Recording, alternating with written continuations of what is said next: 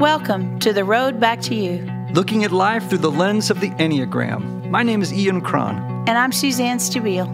And we are glad that you're here.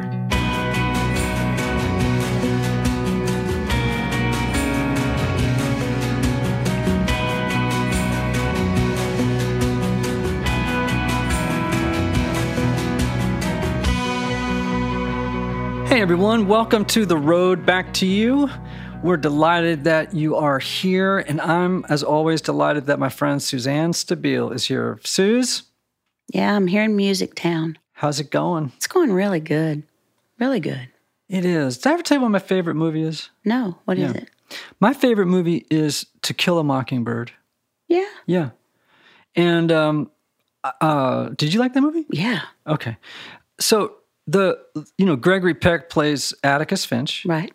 And he is this wonderful small-town lawyer who is reliable, conscientious, single dad, raising kids, impeccably dressed, a great community, citizen-minded, reformer. First time I saw it was I was in seventh grade, and I remember thinking to myself, that is the dad I always wanted.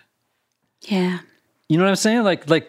And he was so sensitive and yet principled. He was principled and a sensitive and thoughtful person, measured and present.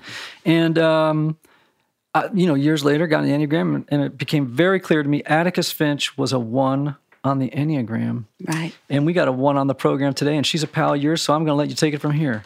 All right. Well, I as I told you when we were planning on having Ramsey on our podcast, I think she might be the only person I know who's listened to every one of our podcasts.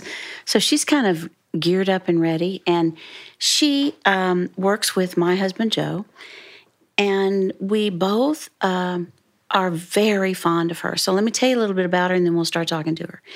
She is an associate pastor at Highland Park United Methodist Church in Dallas. And, there are 17,000 members there. So we got a few folks that need pastoring. And as part of her pastoral role, Ramsey leads a weekly worship service for the special needs community called The Feast. Prior to entering seminary, Ramsey practiced law in Dallas for 5 years. And the really good stuff is she's married to David, and they have a son, Noah, who's 2.5. And they have a dog, Sounder. And they have 2 cats, Nevin and Jonah, and they have a fish, Francis. Oh, I like that. Francis. Yeah. I'm a Francis fan if it was St. Francis, but So meet my friend Ramsey. Hey, Ramsey. Hey, thanks so much for having me on.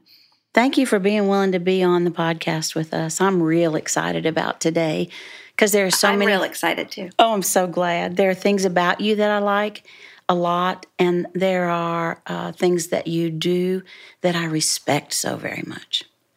So let's start Suzanne. with what you like about being a 1 and what's troubling for you about being a 1. Well, I was in denial about being a 1. So I guess I'm going to start with what is troubling to me is basically everything. I hate when I sat through your Know Your Number workshop, Suzanne, which if you haven't, anyone listening has not sat through one of Suzanne's Know Your Number workshops, it's an absolute must. And I was stuck because all I could hear when you were presenting about a 1 was, this is my mother. I mean, this explains so much, right? And then I didn't know what I was. And then that night I was praying about it and I realized I'm a 1. And so it explained for me why I always had a critical voice. And I didn't realize not everyone has a critical voice in their head all the time.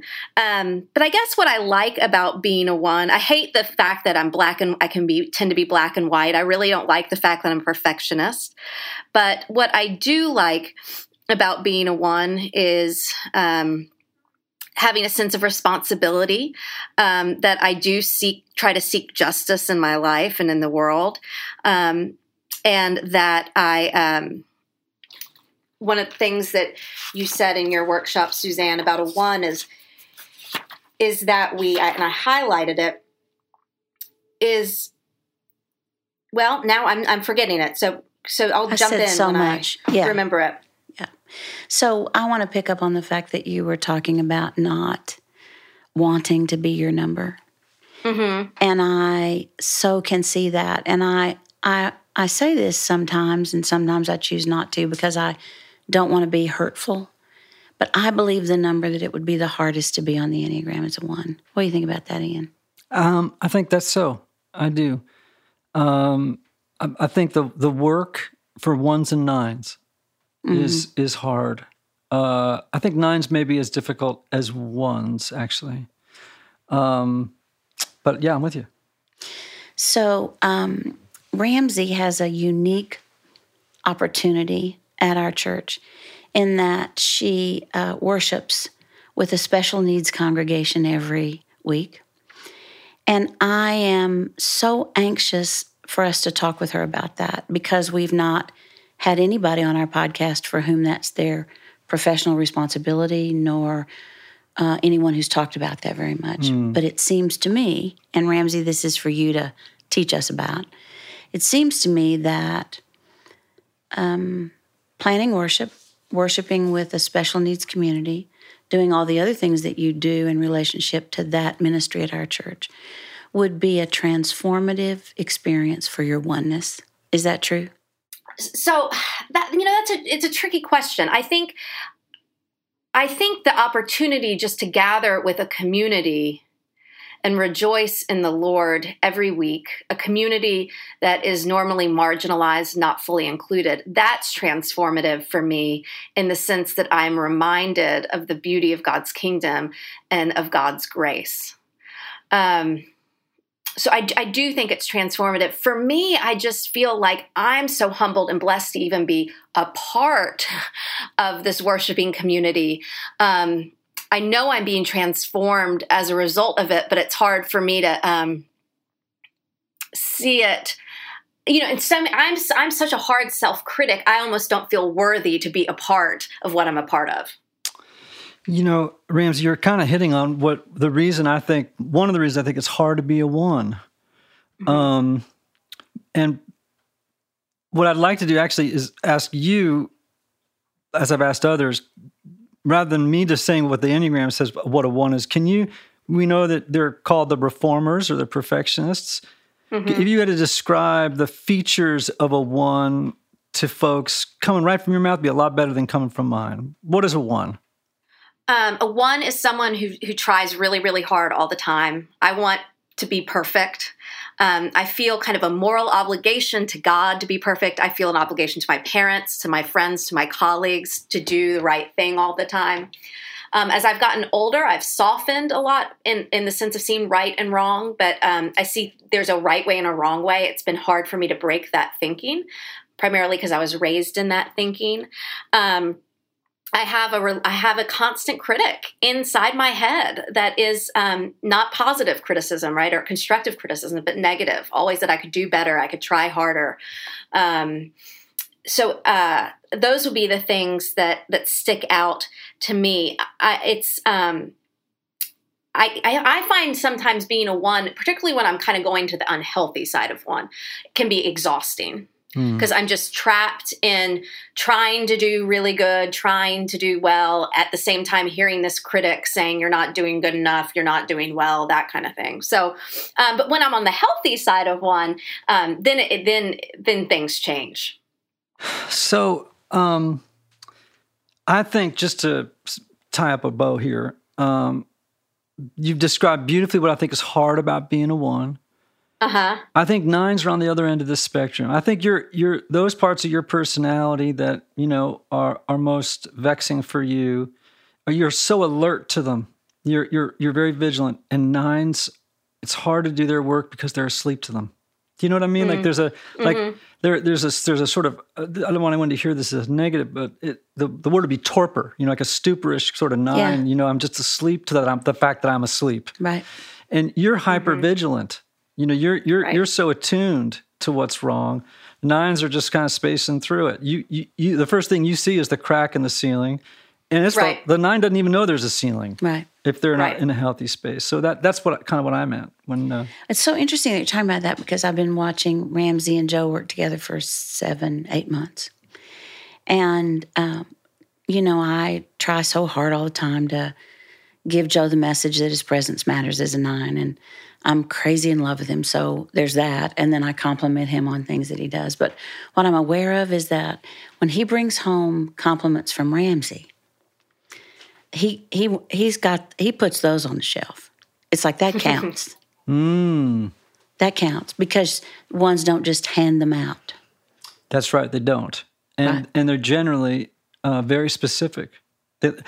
As I understand it, and Ramsey confirmed this for me, ones really appreciate it when someone compliments them, that it's not just a general compliment, but one that's specific. This is what I felt you did. Is that true?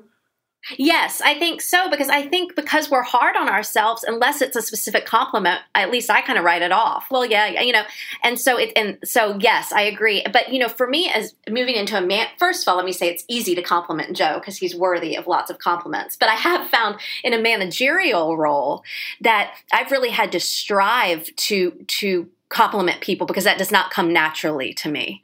I think in y'all's book, you talk about how ones, or maybe Suzanne, you did, I know for sure in your workshop, you talk about ones being critical as a way of being loving, criticizing to be loving.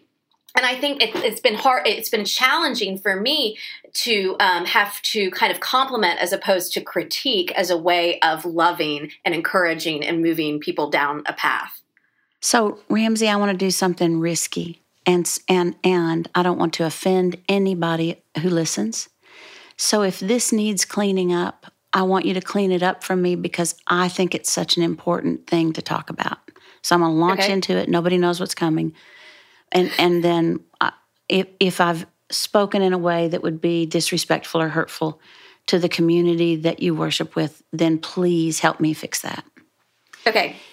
Joe and I, went to New York for Valentine's Day. And so we saved up for the trip and had miles and hotel time. So we were going to use our money for show tickets. And we saw 3 shows, which would be very expensive. We were able to get them for half price or less. So the first night we went to see Cirque du Soleil Paramore, which was unendingly entertaining and perfect in so many ways and required such great timing and all of that. And I was in awe.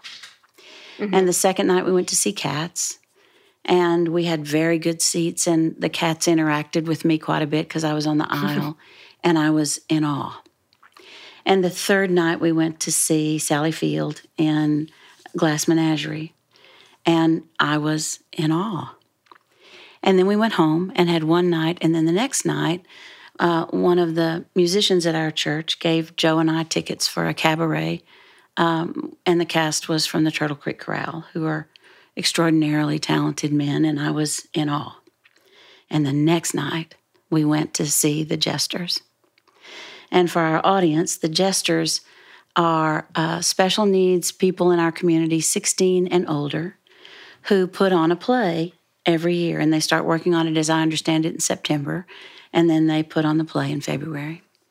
Right, and it's original production, just so those who are listening who don't know it. They work, these older teens and adults work with professional directors and musicians and choreographers to actually write their own musical production, everything from the script to the songs. So if you remember, back in September, we were coming out of a time in Dallas where policemen had been shot, and our whole community was in shock. And so the Jesters decided to do this year's production around superheroes. Mm-hmm. And I'm telling you guys, Cirque du Soleil was great, as was Cats, as was Sally Field and Glass Menagerie, and the Turtle Creek Chorale was fantastic. And if the Jesters were still on the stage, I would still be in my chair. Yeah. Now, here's the thing that I want to say that I'm afraid will come out wrong, and I don't want it to. And that is, when I go to Cirque du Soleil, I expect perfection. Mm. I expect it to be perfect because they're on Broadway, and it's a big deal. And Sally Field's been an actress for all this time, and I expected her to be everything that she was. And I expected the Jesters to entertain me, but I didn't expect them to embrace me. Mm. Mm-hmm. I just didn't expect that. And actually, there were more people watching the Jesters than any of the other events that we saw, except Cirque du Soleil. So I'm in this packed auditorium at our church that seats 1,000, and there are lots of people there. Do you think there's a way for us to learn in all of our numbers? And I keep believing that it has affected you and that you work with them. That if we could change our expectations so that we were open to being surprised, that more of life would be a gift for us. Does that make sense? Absolutely. Yes. And I think also just being open to the joy that's in the moment, right? I mean, when those actors and actresses are on stage, it's just pure joy. It's just pure, they're in the moment, they have this opportunity, and they're shining. And I wonder if we spent more time having perspective over what's important in life versus what isn't, and being joyful just in the moment, glorifying God in the moment, I think things would be a lot differently and just in our lives and in the world. That's astonishing. That's astonishing. And so, as a one, your orientation to time is the present moment. Mm-hmm. And I think that helps us. But Ian, your orientation to time is the past. Yes, it is. Mm-hmm. So where are you in the moment joy and understanding of what's happening as a 4 that goes to 1 in stress? Yeah. Actually, we saw it on our podcast with Alanita Andrews. For those of you who didn't hear it, I encourage you to, but Nita read a poem. I'm a 4, known as the romantic or the individualists. I'm highly attuned and responsive to aesthetics and artistic beauty. And so in that moment, I don't even know there's time. Like, you know what I'm saying? Like you all could be in time doing, but you're like in that Matrix moment where everyone's just floating in the air. Right. And I'm just zeroed in on that, right? So that moment is perfectly present to me. And when I'm unhealthy, I start to go into the what if and, dwelling on my alcoholic father and what would have happened if I'd gone to that college instead of that college. But one of the things I do, right, when I'm healthy, when I'm doing okay, is I go to 1, right? Where I'm not fantasizing about all the writing Marcel Proust's, remembrance past, I'm getting stuff done, and I love that about ones. And so, Ramsey, when you go to 4 in stress, what happens to you in that move? A lot of inner critic. Obviously, the voice is high, and I think kind of what Ian was saying, the what ifs or looking back on shouldn't have done that, should have done this way, that was a mistake, that kind of thing. So backward looking, thinking with my inner critic. What do you wish people knew about ones? That we're trying the best we can. I think, I keep talking about the inner critic, and I'm sorry if it's repetitive to the listeners, but that's one thing that was so liberating to me about finding out that I was a 1, was this, that I don't have to listen to these voices. Because for so long, not only did I think that everyone had the kind of this critic in their head, but I thought that critic was a help to me, right? And so I think that it's so liberating to be able to call it what it is and say, I don't have to listen to you. But I think that what people need to realize with ones is we're well-intentioned. Our right versus wrong, black versus white thinking is well-intentioned. It's just the way we are. And while I think sometimes it can seem harsh or preachy, we don't mean it that way. I think we do love people, and that's our way of loving, is through kind of saying, well, this is right and this is wrong. Right. While not helpful in every situation, it's just the way we perceive things. So this is a highly, this question, I don't know where this one's going, but one of the things what I ask different numbers is, these are adaptive strategies. These are ways of being in the world that kept us safe and guarded, and they were strategies for getting our needs met. But I think every single number, if you said to them, what would you have to feel if you let this go?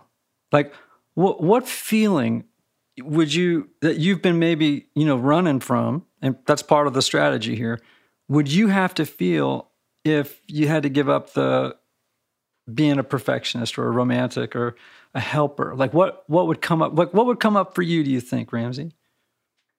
That I really am completely loved and perfect in my imperfection.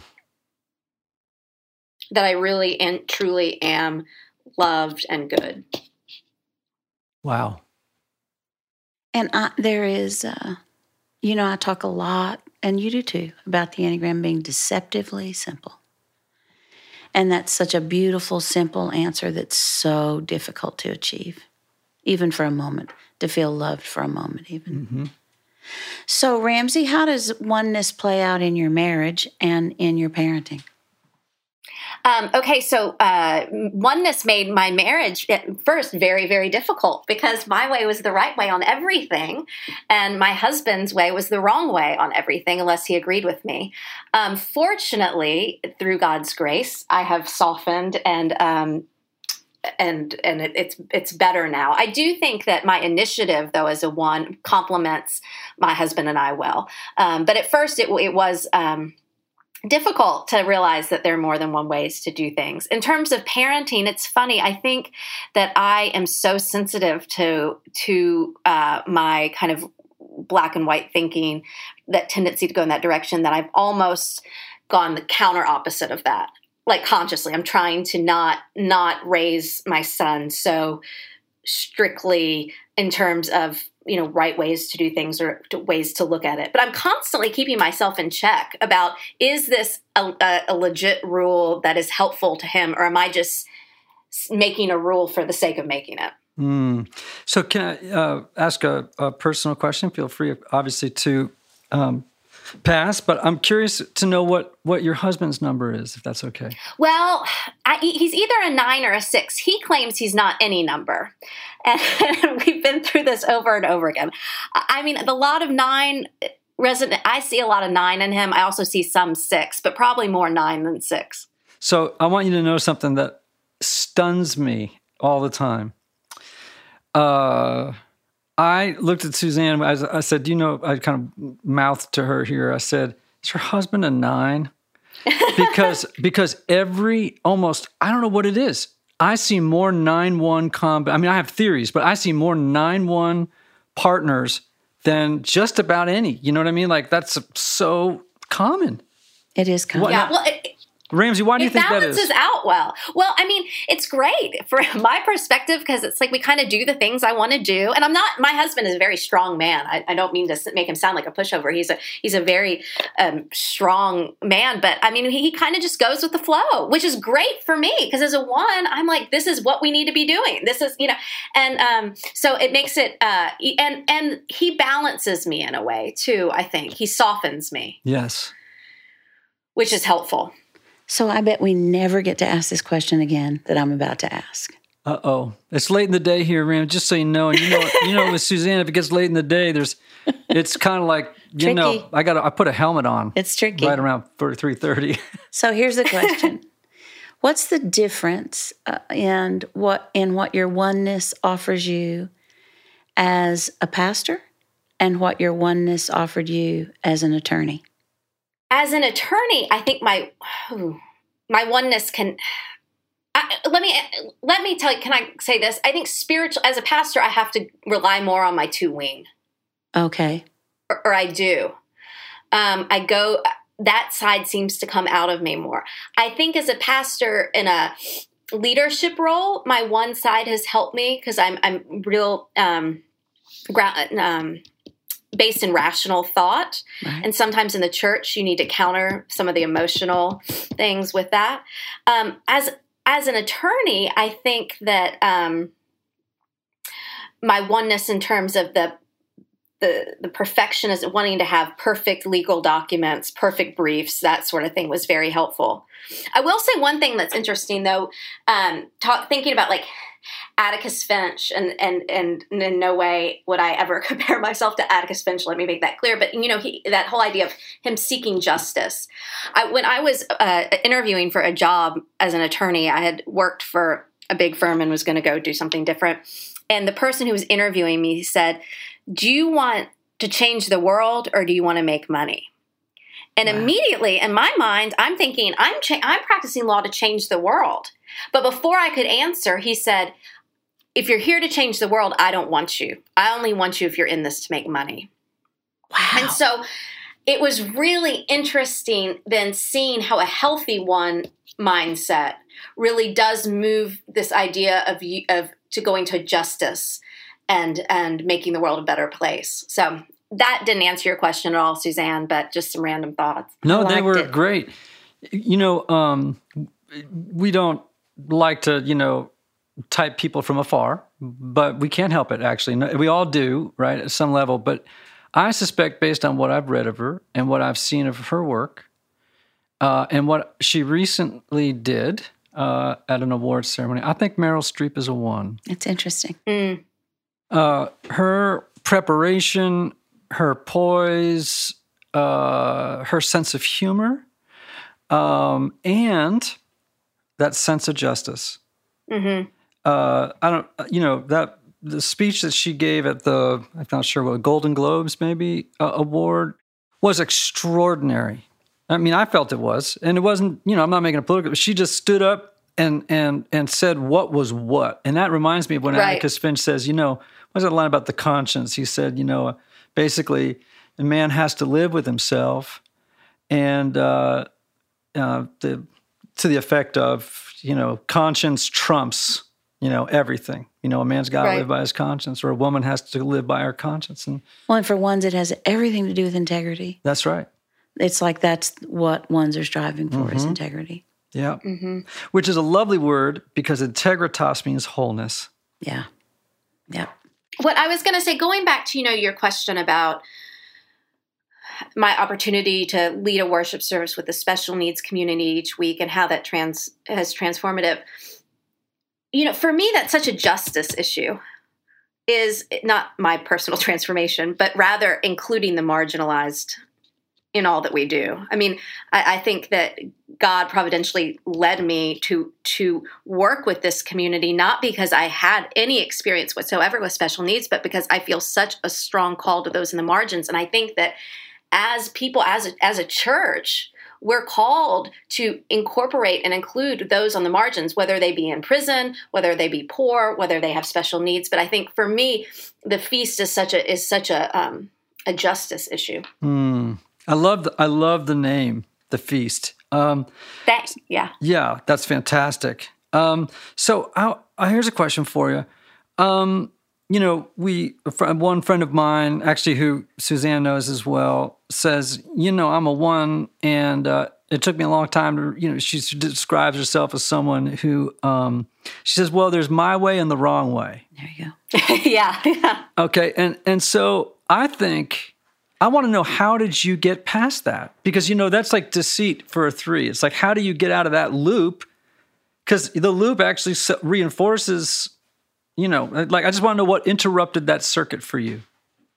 I think probably my husband. He has balanced me so much.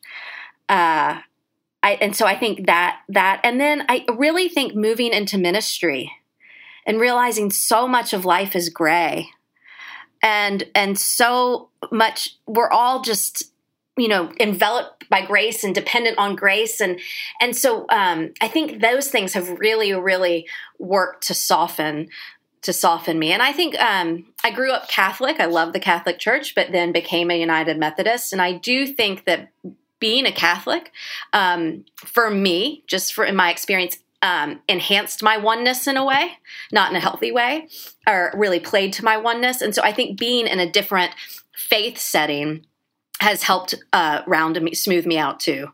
Okay, Sue just pointed at me, so I'm not hogging right now. But I'm kind of sitting on the edge of my chair. So I'm a 4, and I went to Catholic school for years in the 60s and 70s. So, it was a weird time for the Catholic Church, right? And in a very 1 environment. And, 4s have voices too, but they're not I don't think they're as clear. But now you just explained something to me about why I think, oftentimes a vague sort of a ghost, like, it's like secondhand smoke. Yes. If you go up around somebody who's a smoker, you get a little bit of smoke. And I grew up in a very one school setting, and I just picked it up in the air. I think I just got secondhand. But as a 4, Right. it makes sense that I would then go to the low side of 1 a lot of the time, which I do. As you know, as a writer, I'll go to this place where I get stuck on a comma for 10 hours. Right. Or days, and hate myself the whole time. Frustrated and like, that really helped me, Ramsey. Thank you. One of the things go ahead, Ramsey.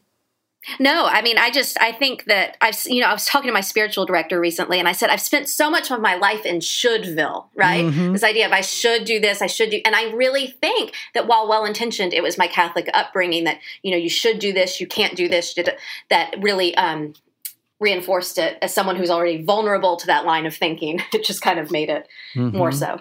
So are you a 1 with a 1 mother who went to Catholic church and got oneness there? So you got, Shouldville was a pretty big town. Yeah, I mean, I was surrounded by oneness. I think my father's a 1 too. Oh, wow. Mm-hmm. Well, you don't have a critical voice. You got a critical chorus. But I love my parents. They're awesome. Well, sure. Yeah, of course they are. Sure. We all got the chorus of our parents in our heads. We all do. We all do, for sure.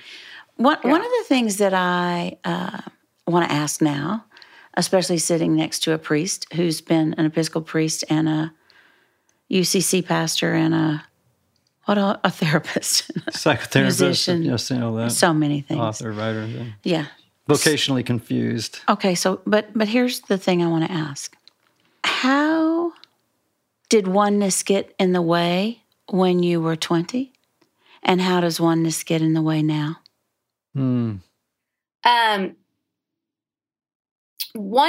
My oneness almost paralyzed me when I was 20 in the sense that I really had extreme disordered eating. I was just such a perfectionist when it came to school and college. It was almost asphyxiating to me. I was in a very unhealthy 1 state. Now that I've moved, I think hopefully healthier, to me it becomes more of an energizing number as opposed to one that is that tends to strangle. So I became so paralyzed by the voice, by my own expectations and things like that, that I've really now been able to, I think, move to the fullness of the number as opposed to the unhealthy side. Wow, that's so good. Yeah, I think were you asking me that question too? Yeah. Oh, okay. So, how vulnerable you want me to be? Totally. Oh boy. Okay. I, at 20, was a very self-loathing young man. And I had a very, very active critical voice.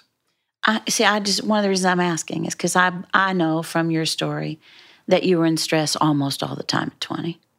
Oh, yeah, and before. Yes, and so I know that you were living out of the excess of 4ness and oneness, which is why I'm asking the question of the two of you. Yeah, it was actually very difficult to have to be a 4 with a very active 1 thing going on, because it's on a continuum, it's fluid back and forth. But I just had a critical voice in my head that would not stop. And it wasn't about spotting mistakes, or it was about also that voice that it was the never enough, never enough, never enough. And it wasn't just never enough, I'm not a good musician or this or that. That was true too. But it was fundamentally never enough. At your very core, you are ontologically incapable of, you know what I mean? Even getting back to ground zero to start getting better like everybody, So it was a very hard season, and I did a lot of things to quiet those voices that that were very unhealthy for me in terms of, it's interesting, right? I'm speculating here, but ones have that trap door. A lot of ones have a trap door, which is if you tamp down that anger long enough, right? That shadow side, it's just a fact. You can't keep it down forever. And so sometimes ones will have a hidden or furtive behavior, right? That nobody else knows about, right, where they can let the darkness out and, let all that stuff up, the shadow side. Maybe that's what partly was happening for me. I don't know, but I needed to do something to quiet those voices. And so the most efficient, effective way to do that was by, drinking and drugs. I mean, that was my way out, I have a new opportunity, as both of you know, I think, to work in the recovery community, and I'm going to do 4 events with 3 other professionals in the next 18 months. And one of my assignments is to try to figure out which steps are easiest for which numbers and which steps are hardest for each numbers. And one of the things that I am aware of in 1-4 space, whether it's 1 and 4, 4 and 1, or 1s and 4s, one of the things I'm aware of is that you are always criticizing whatever you've just put out there. It's like whatever it is, it's followed by your critique of yourself. Or I'm sorry. Oh, yes. Yeah. Sorry I wasn't good enough. I'm sorry I didn't get it right. I'm sorry. Which all has to do with shame. Yes, it does. So I would love to listen to the 2 of you talk about shame. Oh, boy. Now you're talking how about, long do you have? Yeah, and not only that, but now, you want to also hear about why I went and became a therapist? Is that what what you're really, and a priest for that matter? You just hit it. I mean, why don't you go first, Ramsey? You're our guest. No, I mean, I'm just laughing. I have a book on my desk that my spiritual director recommended to me called like God's Healing of Our Shame or something. So I don't know. I mean, I just think that I was not, but I feel that I was raised not intentionally when my parents listened to this, but in a shaming environment. I was raised in a church that had a tendency to go that way, and I with a natural tendency to shame myself. I mean, you just become, shame is just part of my everyday thought process, really. Yeah, I said on a recent podcast, I'll say it again because it's worth repeating for those who didn't hear it. There's 2 books by a friend of Suzanne's of mine. His name is Dr. Kurt Thompson. One is The Anatomy of the Soul. The other one is called The Soul of Shame. And he's a lovely human being who's done a lot of work around this in a very deep way as a psychiatrist. And I believe that love is the most powerful force in the universe, but I think it's neck and neck with shame. I think shame is maybe an inch or 2 behind, actually, in terms of its influence on the human life. We think shame of as being just kind of like a periodic, moments, right?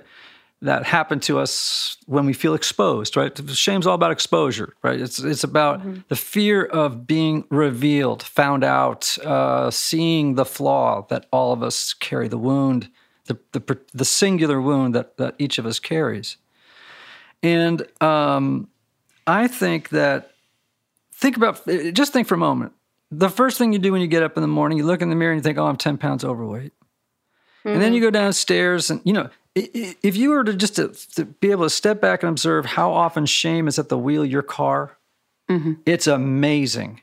It's amazing. And it just goes by us like it's like nothing, but actually we're swimming in it, right? And I think as a person of faith from the Christian tradition, that one of the things I love about our tradition, is that it can provide this theology of grace that can begin to rewind the momentum of shame.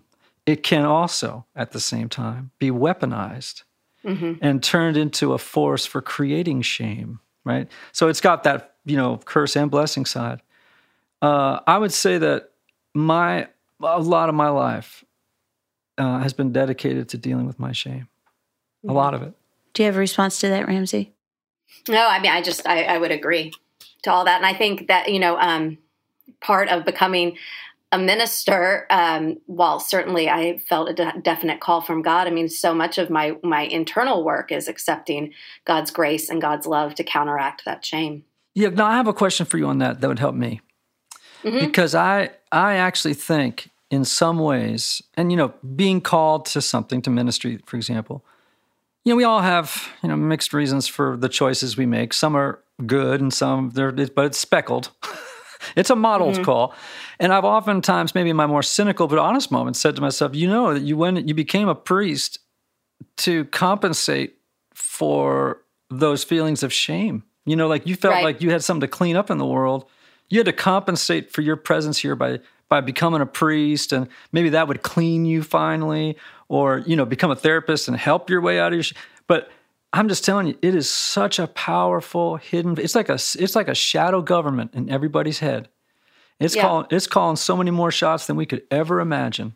There's a lot of work for all of us to do around shame. And I think, by the way, if you said to me, I want to ask you this about too, is what would I have to feel if I let down all of my fourness and all I had was Ian?